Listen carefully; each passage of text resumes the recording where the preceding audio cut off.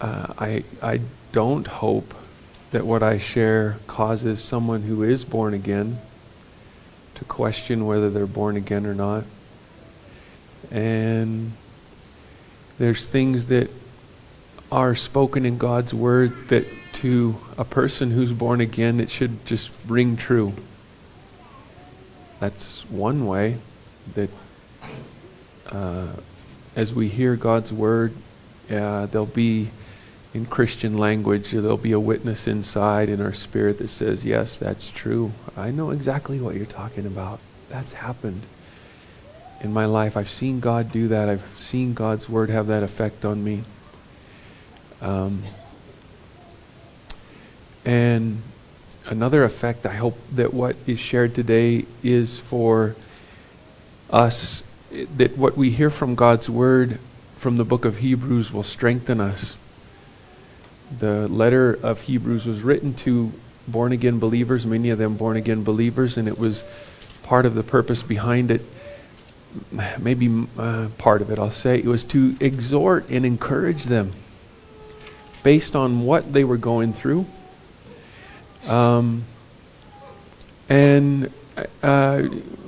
based on our common background, I don't want it to be something where a person goes home who is born again and just looking for something in their heart that is un-Christ-like and then feeling like, I'm not born again.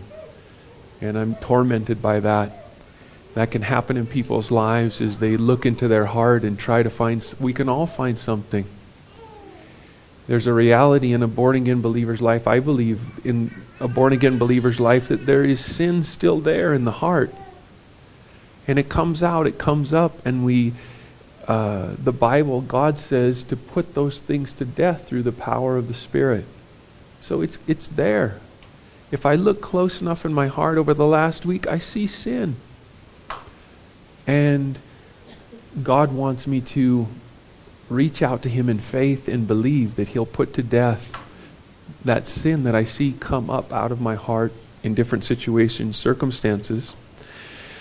I want you to imagine in America here that the government passes a law that puts a regulation on what you could share as a Christian, or if you were in the spot that I'm in where you're up in front of people sharing God's Word, the government puts a restriction on that.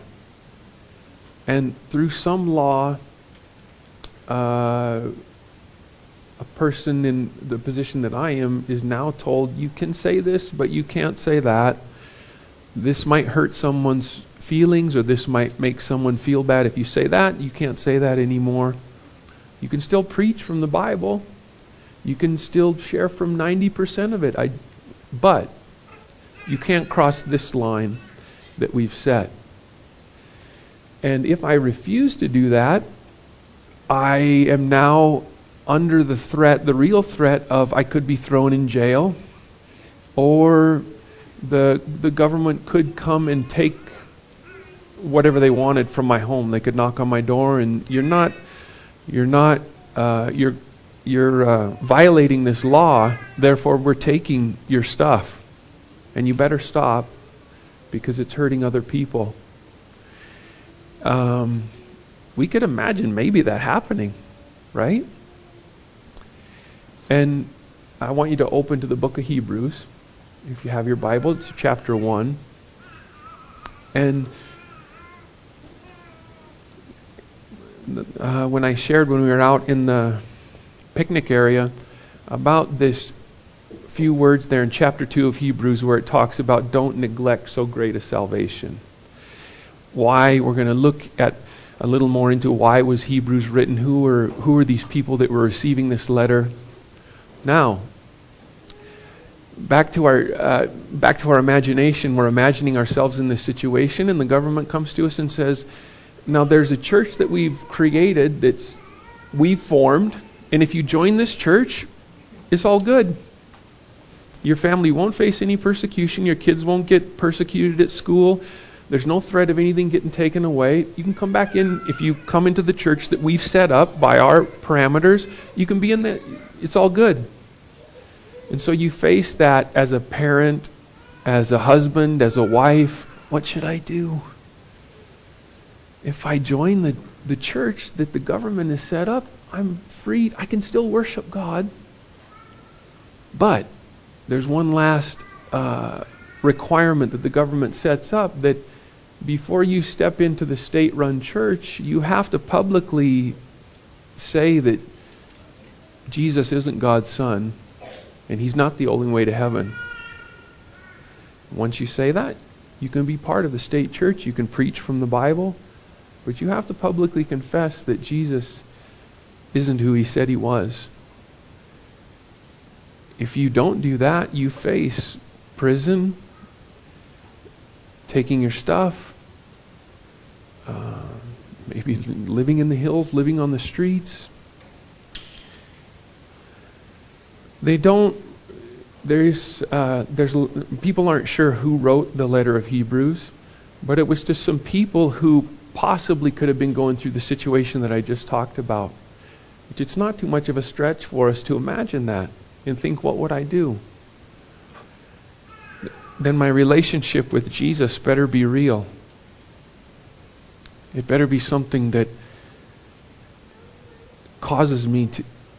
He's so real to me that I choose Him rather than choosing not to be persecuted. And in preparing and reading, I want to share what at least David Pawson's take on what the background of the letter to the Hebrews was. I'm not saying this is exactly true, but I do respect him when he gives background and letters of the Bible, why the letters of the Bible were written. And it's his understanding that this letter was written to Christians under the time when Nero was ruling. And Nero started out, he compared him to Hitler. Then when Hitler first came to power in Germany, he did many good things. He fixed their economy. He made things better in the country. The economy of the country was getting better and better. And Nero was the same way, came into power, and he had listened to the people and had many good ideas that helped the country get better. But over time, like Hitler, Nero, we might say, became pretty crazy and a dictator, and things started to go bad when he became a dictator, especially for the Christians. So in the letter of Hebrews, you know that it's written there that none of them had been martyred yet, but they had lost their possessions. They were facing persecution, and here comes a letter to them, a letter that was written by God. Right? We sang that song, Ancient Words Ever True. These ancient words, do you realize we get to read those ancient words? That this letter to the Hebrews, Christianity was illegal under Nero at that time, David Pawson explained, but Judaism wasn't. So if you wanted to go back to the synagogue into Judaism, you could, and you'd be free from all the persecution.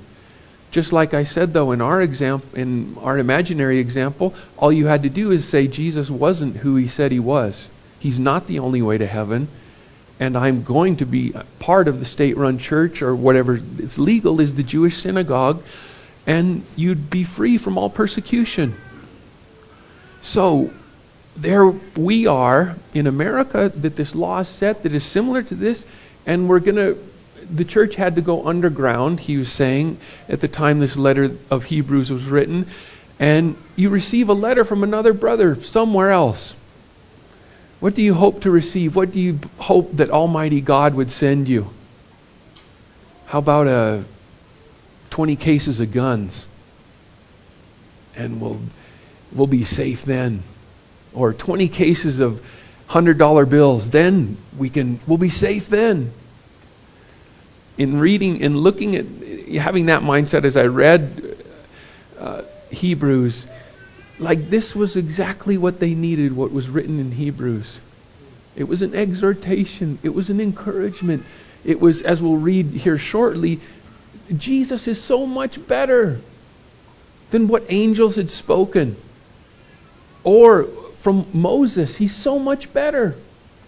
That's a lot of what the letter of Hebrews was saying to those Christians, how awesome Jesus was and that he was worth it. And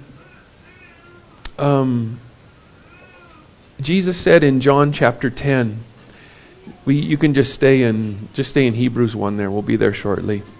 Jesus said in John chapter 10, because the writer, the person who wrote the letter of Hebrews, knew that these people, in regards to their circumstances, were struggling maybe.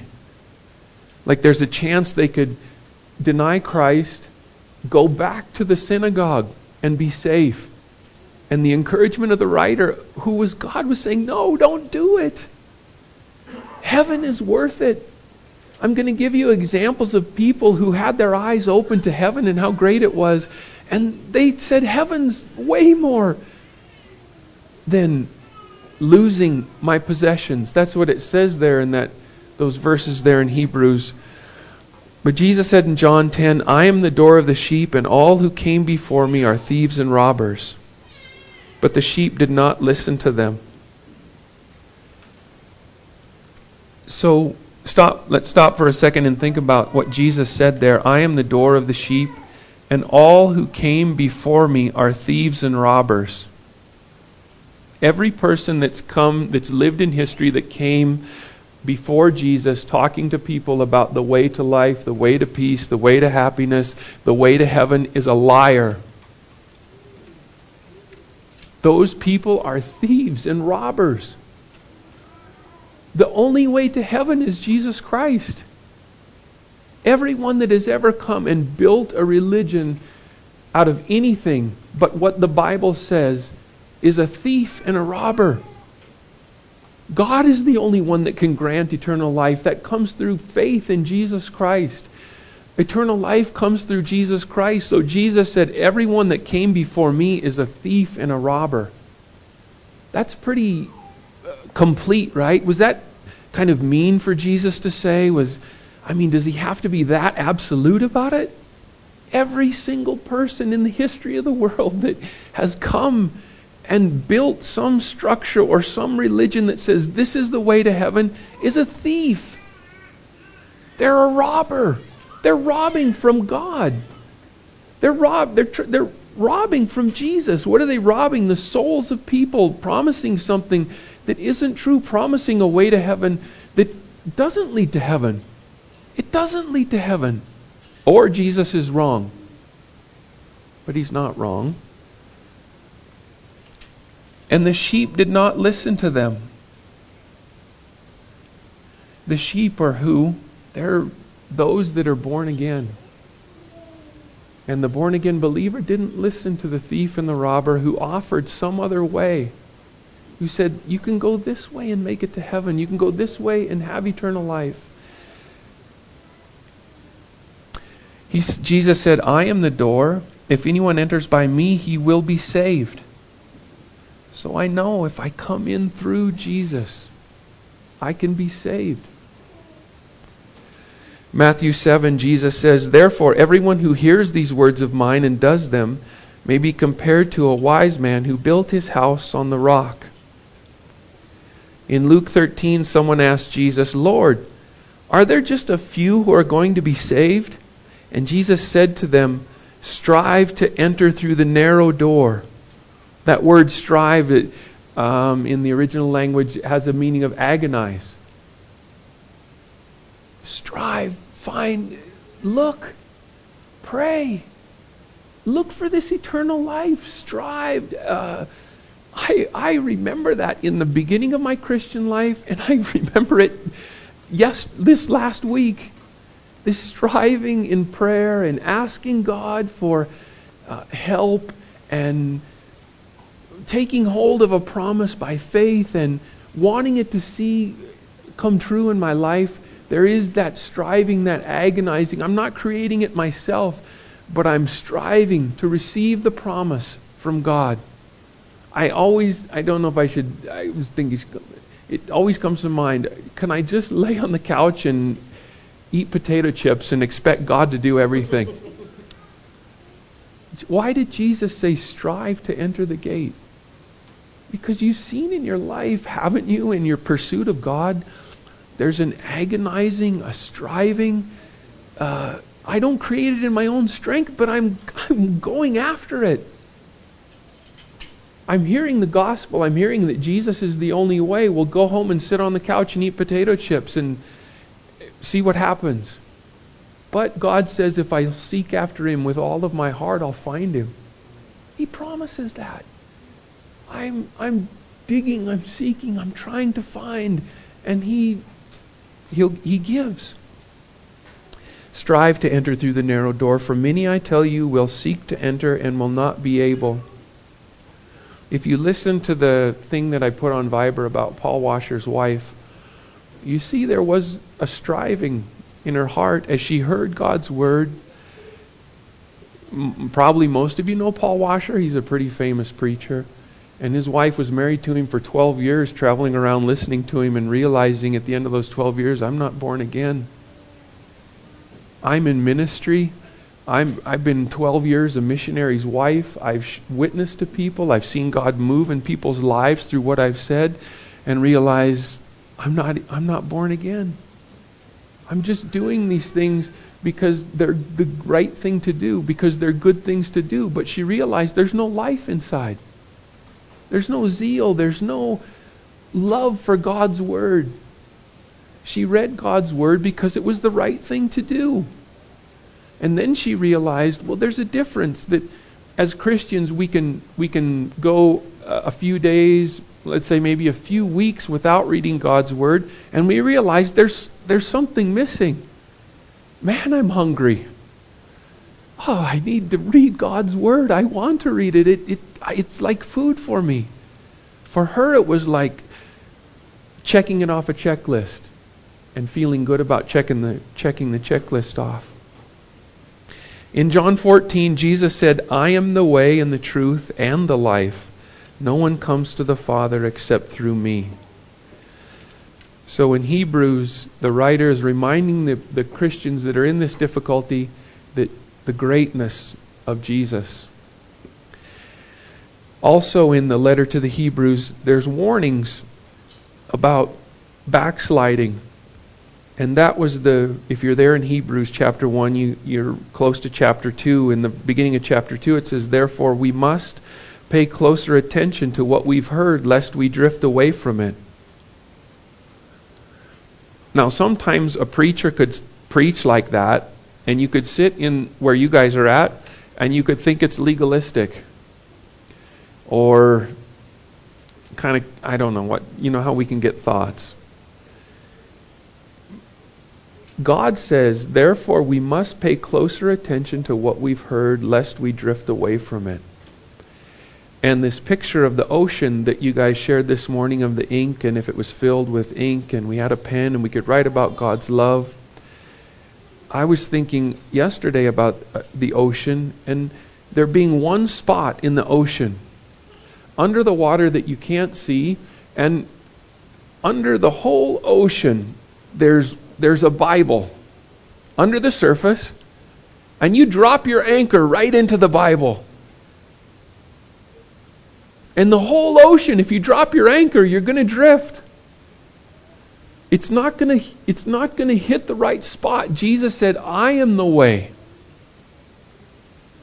You can argue with him. He said, I am the life. I am the door. You can only find the Father if you come through me. So if you have this whole vast ocean, and there's this big of spot in the ocean, and you've sought God, and you've strove to find, and you've asked in prayer, and God, I don't believe, help me to believe. This is the only way to life. I want to know you, and you're born from above. And God allows you to drop your anchor into this big of spot in the ocean. The writer of Hebrews is saying, keep it there. Be careful that you forget to pay attention to what you've heard, and your anchor comes up out of the Bible, out of Jesus Christ, and you begin to kind of drift away. He's saying, be careful. For since the message declared by angels proved to be reliable, and every transgression or disobedience received a just retribution, How shall we escape if we neglect such a great salvation? It was declared at first by the Lord, and it was attested to us by those who heard. And lastly, another quote from David Pawson about Hebrews. He says it stresses that safety lies in fellowship when we're under pressure. Safety lies in fellowship when we're under pressure. Hebrews encourages us, don't forsake the assembling of yourselves together. Why? Because you're under persecution, because the government is creating its difficult circumstances. Don't stop meeting together. He says the devil will pick off Christians on their own. So when the pressure's on, stay close to the family. It reminds believers to keep on loving, visiting those in prison, and spurring one another on toward good deeds. So, with what you've heard so far and thinking about being in that situation, you understand why God says, don't pull up your anchor. Be careful that you're not drifting away from what you've heard. Pay close attention to what you've heard. Okay, Hebrews chapter 1, 1 through 4. It says there, long ago, at many times and in many ways, God spoke to our fathers by the prophets. But in these last days, He has spoken to us by His Son.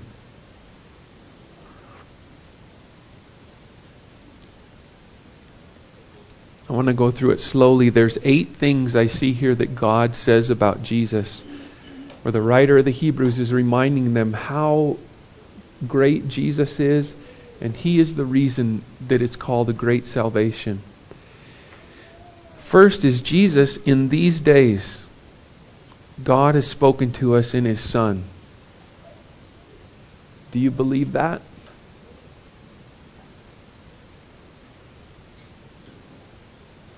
Do you think that the letter of Hebrews was just written for those in that time? Or do you think that the Bible and the Word of God transcends time to where it can speak to us and say, in these days that we live in, and in the days that these Christians, that this was written to, God has spoken to us in His Son?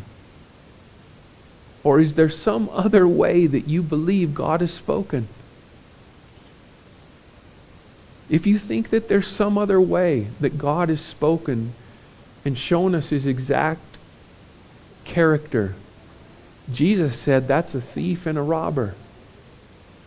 It's not true. You can think that it's true, but it's not. God says it's not true. He says in these days God has spoken to us in His Son. Now, if we believe that, we will value God's Word. We'll love God's Word.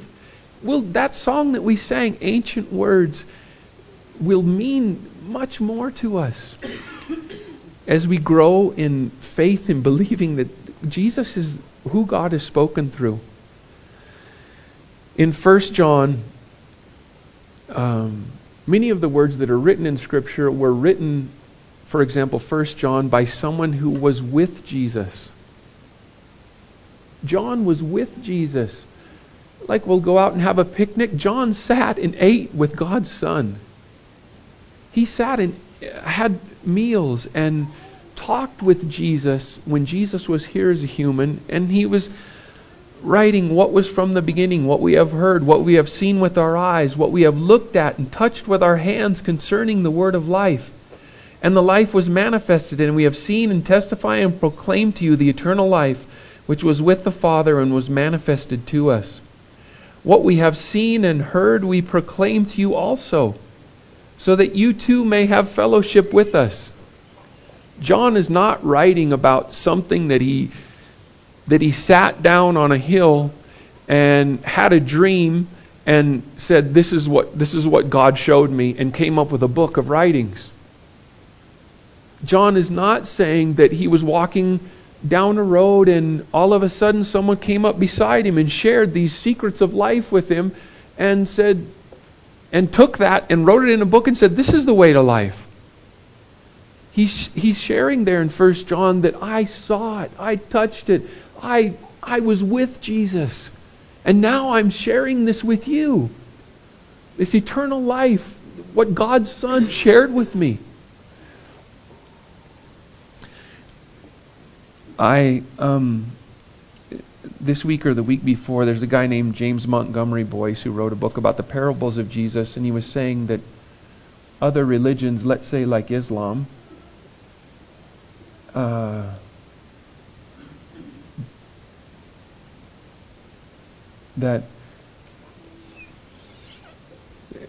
Islam doesn't need Muhammad.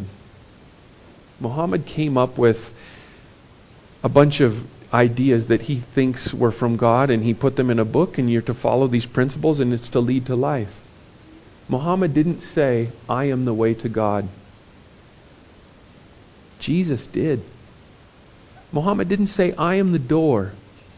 If you eat my flesh and you drink my blood, you'll have eternal life. No, he didn't. He came up with some ideas or spiritual truths, they call them, and put it together, and people think that's the way to heaven. But another person could come in and take his place. No one can take Jesus' place with the claims that he made. He claimed he was going to come back, rise from the dead, and he did. He claimed that he was the only way to eternal life. That's the way Christianity is different than other religions. And John is telling us, I'm writing because I saw these things. Back in Hebrews it says, in these last days he has spoken to us by his Son, who he appointed the heir of all things, through whom also he created the world. He is the radiance of the glory of God and the exact imprint of his nature. And he upholds the universe by the word of his power. After making purification for sins, he sat down at the right hand of the Majesty on high, having become as much superior to angels as the name that he has inherited is more excellent than theirs. The second thing that we see there that God tells us about Jesus is that he is the heir of all things. Everything is his. Everything is Jesus's. So the Hebrew Christians that were there having their goods stolen from them, losing their homes, facing prison time, he's reminding them that Jesus is the heir. Jesus, everything is his. This may be happening to you, but everything is his.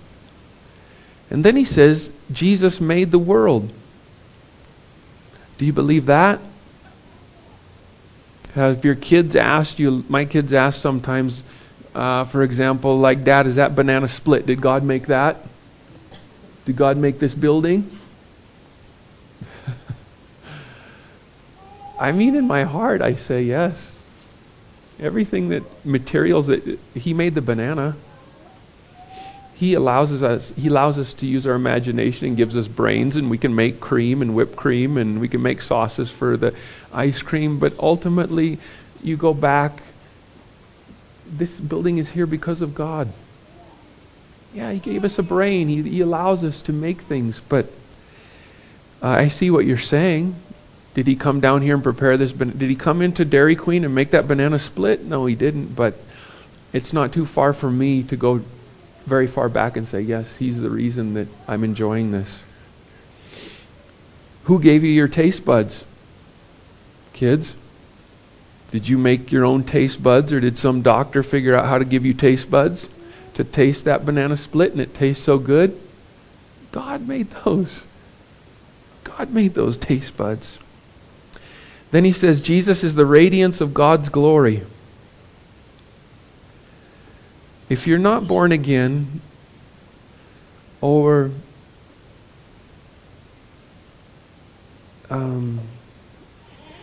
to some degree, if your Christian life is kind of sitting on the couch and eating chips, that statement may seem like, what are you talking about? Jesus is the radiance of God's glory, the exact representation of God's nature. I've shared on that the last few months, 2 Corinthians 3 and 2 Corinthians 4, that we're changed as God allows us to see Jesus Christ. That as I sit down with God's Word and God allows me to see Jesus and I see His glory and I spend time with Him, I'm changed in that way. I'm changed, it says in 2 Corinthians, as I see His glory, I'm changed from one glory to another. So as God allows me to see. 2 Corinthians 4, there says Satan has the power to blind us to that. So I realize, okay, there's more going on here. I could be blind to it. It could mean nothing to me because Satan has blinded me to it. And so I hear the truth of God's Word. I say, God, I cannot see that Jesus is the radiance of God's glory. Will you open my eyes that I could see? Because Jesus said, if you see, your sin remains. You act like a Pharisee and you act like you know the way to heaven, you know God without Jesus. You're saying that you can see and therefore you're going to remain blind. But if you admit that you're blind, I'll allow you to see. You see, you can't twist God's arm and say, you're going to do it my way, God. God has said this is the way it is. So I come to Him not as someone wise and not as somebody who's smart. I come to Him as someone who's stupid and like a child and I don't know. And I say, God, open my eyes. And He does. I'm blind. Therefore, He says, you humbled yourself. Now you can see. And He allows us to see. It says here that Jesus upholds all things by the word of His power. Do you believe that? Do you believe that Jesus upholds all things by the word of His power? That scripture, those words, are precious to the born-again believer. The Hebrews are being reminded of it. He upholds all things by the word of His power. Matthew 28, Jesus had risen from the grave, and the disciples were there, and they said when they saw Jesus, they worshipped Him, but some were doubtful.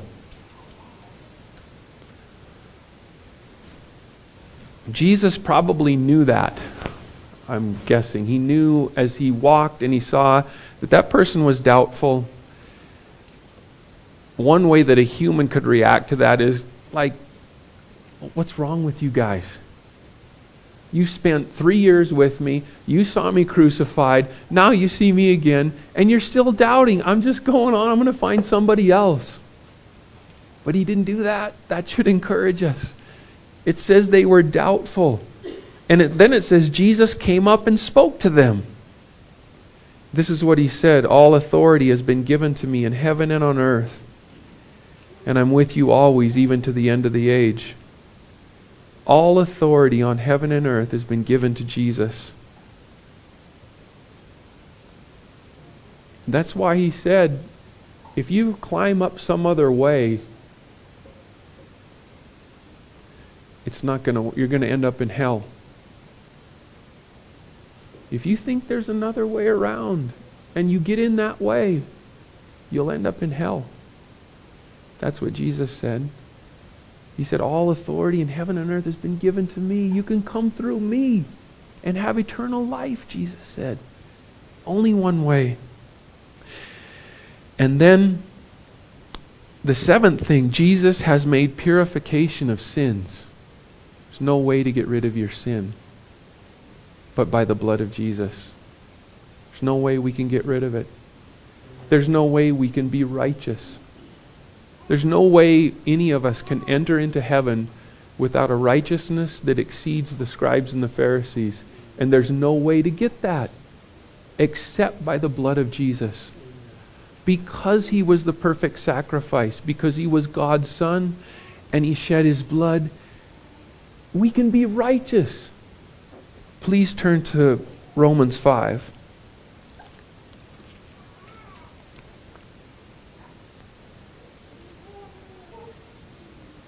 Do you believe that Jesus has made purification of sins? I mean, just think of that statement. Since the beginning of Adam and Eve, God's plan to send His own Son to provide a way to make us righteous through His blood. And then Jesus is put in Mary's womb. He's born. He goes through those 3 years. Incredible. And then, during that time, He's going to make purification for sins. In Romans 5, verse 17, it says, "For if by the transgression of the one, death reigned through the one." That means Adam's sin. Death came through his sin. God told him, Adam and Eve, not to, and they did, and death came into the world. Sin came into the world. And it reigned. Death reigned through the one. Death was like a king. Death had power. Death was controlling. It reigned through the one. Now look at the scripture. It says, much more, those who receive the abundance of grace and of the gift of righteousness. You know, that word receive it has a nuance to it of like, there's an opportunity for it to be there. And I walk over and I receive that gift by putting out my hand and receiving that gift. It's not as though I'm laying on the couch and here comes someone with a gift and they give it to me. I realize that there's a gift. To receive it, I go over and I reach out. And just like death reigned through the one, God says here, much more, those who receive the abundance of grace and the gift of righteousness will reign in life through the one, Jesus Christ. What does that mean, that you'll reign in life?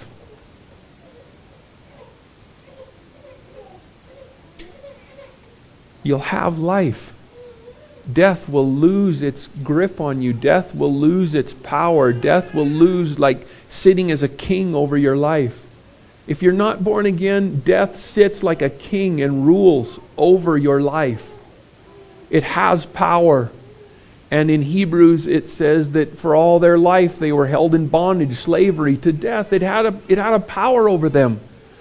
But God says here in Romans that those who have received the abundance of grace and the gift of righteousness.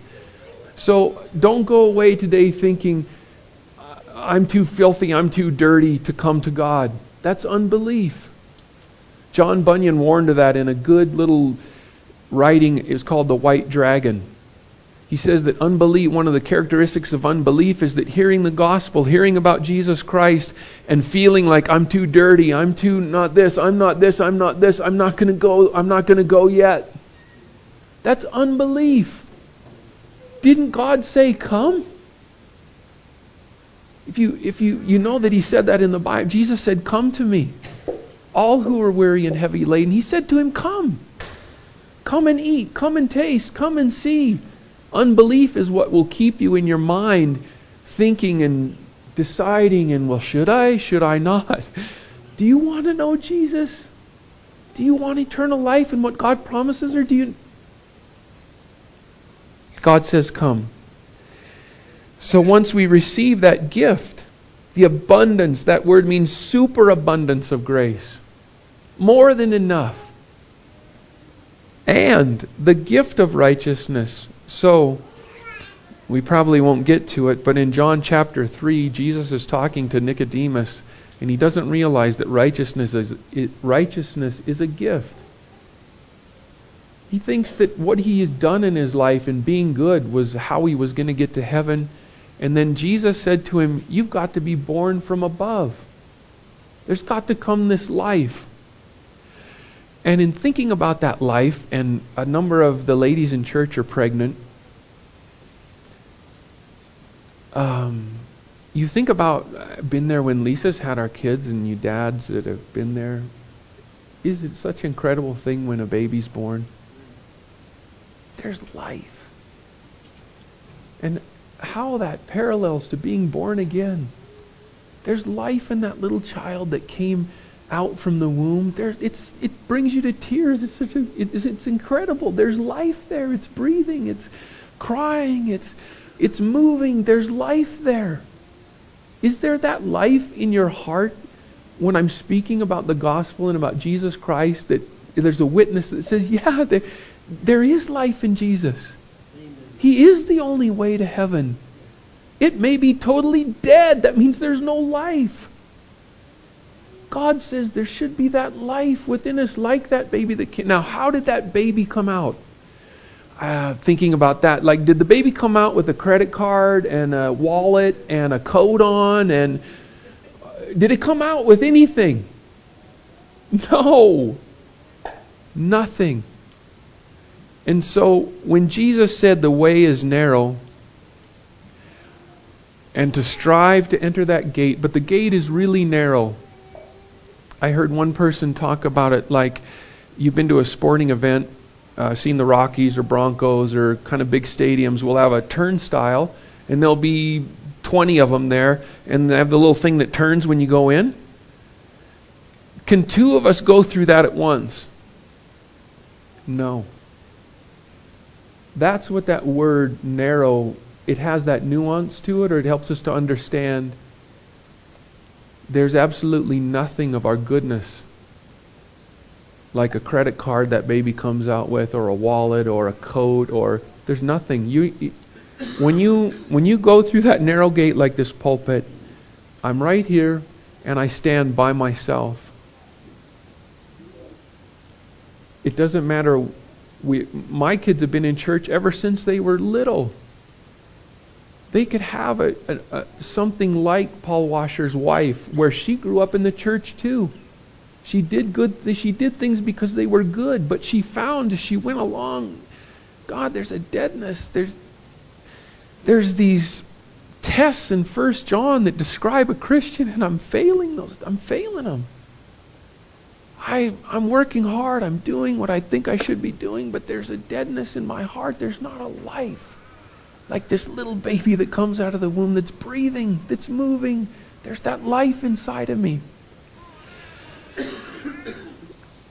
As much as I want to take one of my kids by the hand, you can't take people through that turnstile at the sporting event. It's only you have to go in through it individually. And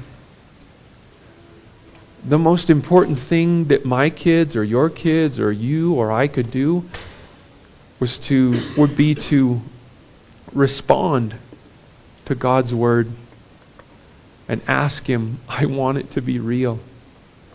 I don't want to go on faking it and it's not real, and I want it to be real, God. He will respond to that.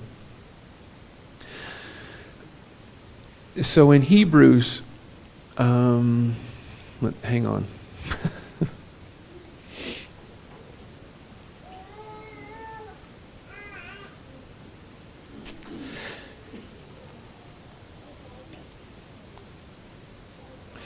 Let's turn to John 3, where Jesus is talking to Nicodemus about being born from above.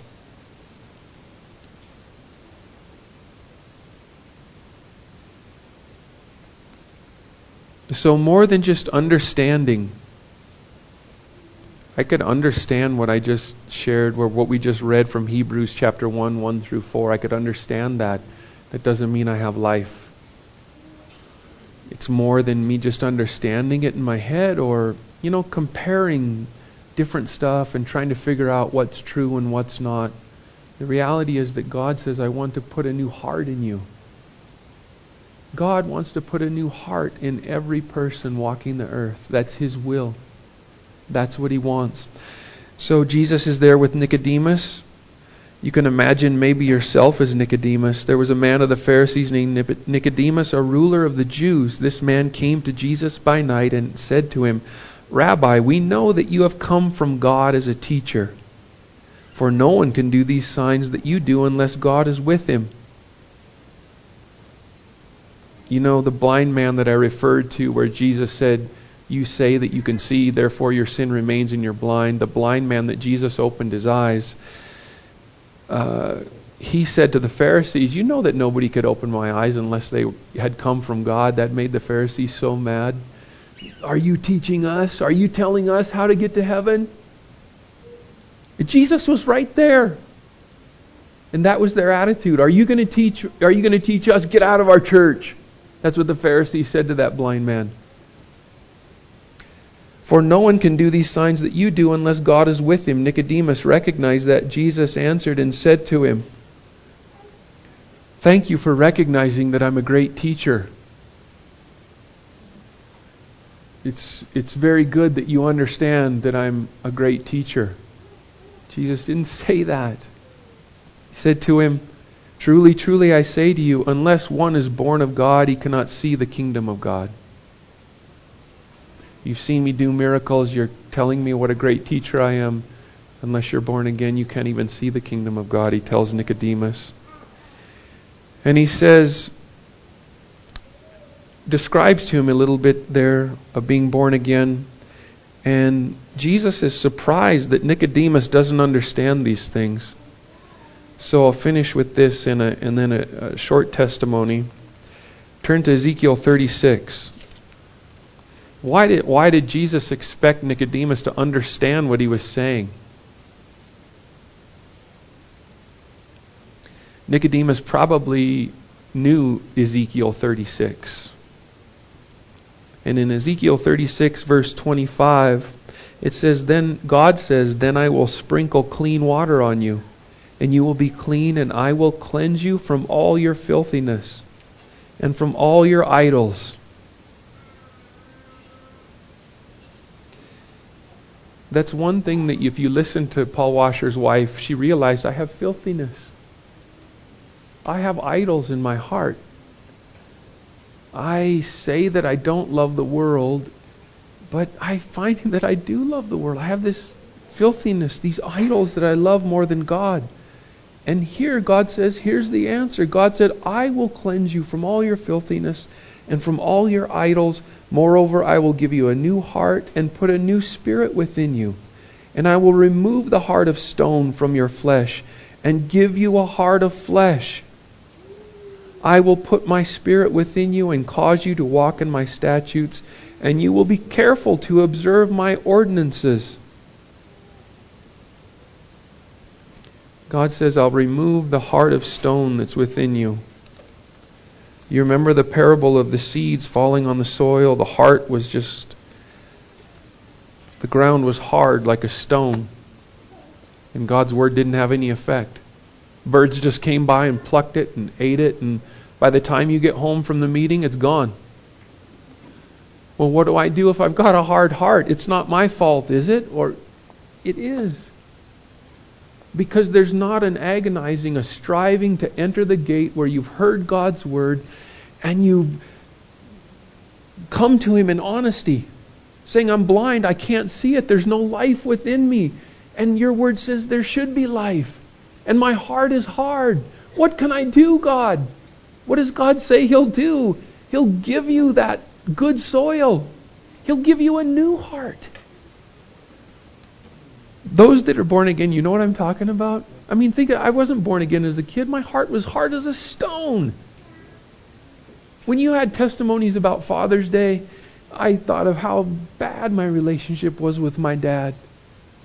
My dad wasn't born again, isn't born again. I wasn't. And our relationship was bad. I was mad. I didn't want to ever talk to him. I ignored him. I was mean to him. That's the heart of stone. That's a hard heart. I couldn't get rid of it.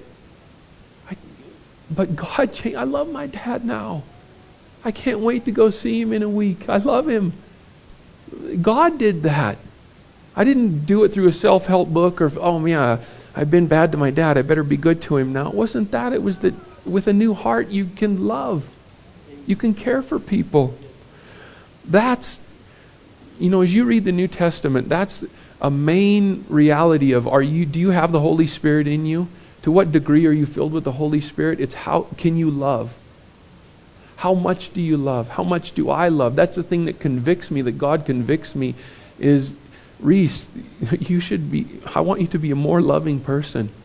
It's not that you're born again and you're instantly like Jesus and you can love like He can love. But as we walk along, we see, wow, look at Jesus. He's the exact nature. He can have people driving stakes through His hands and He's praying for them. And He loves them. And He's dying for the very ones that are killing Him. How can He love? Here's a testimony of a lady. It says, a number of years ago, a woman sat in a pew in the 10th Presbyterian Church in Philadelphia, where I now serve as pastor. At the time, the pastor was Donald Gray Barnhouse. He was talking about the cross and the need to believe on the Christ who died on it. The woman was not a Christian. She had been raised in a religious home and had heard about Jesus, but she did not understand those things and therefore obviously had never actually trusted in Jesus. As Barnhouse spoke of the cross, he said, imagine that the cross is a door, or that it has a door in it. All you're asked to do is to go through. On one side, the side facing you, there's an invitation. Whosoever will may come. You stand there with your sin upon you and wonder if you should enter or not. Finally, you do. And as you do, the burden of your sin drops away. You're safe and free. Joyfully, you then turn around and see written on the backside of the cross, through which you have now entered.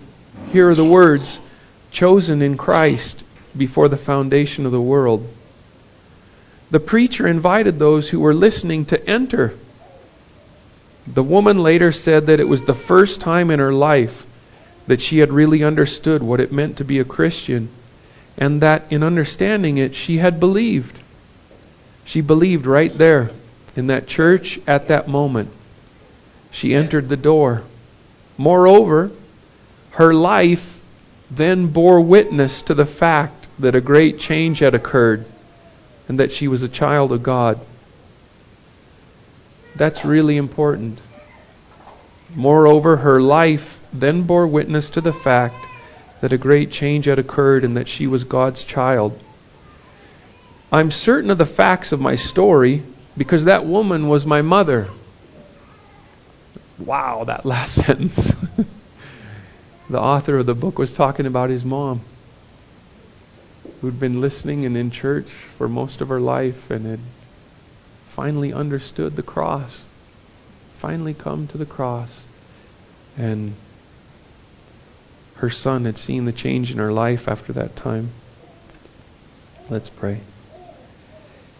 Father, thank you for your word. It's able to give us life. I pray that unbelief in any of our hearts would not keep us from striving and reaching out by faith. By doing it your way, Father, there's no other way but through Jesus. We don't want to climb up or dig under or find another passageway around, but to come through you, Lord Jesus, and receive the gift of righteousness, the cleansing of our sins through your blood, and to know you and to grow in our knowledge of you. I pray that no one would go away condemned, that the devil wouldn't cause any to agonize and doubt and all of that when you have caused us to be born again, when we have been born from above. Help us to rejoice and to be thankful for your kindness and your goodness and your love toward us. Each one of us, it's your will that we have life within us, that we're born from above. May it be so, Father, for your glory in every heart, in every life. In Jesus' name we pray. Amen.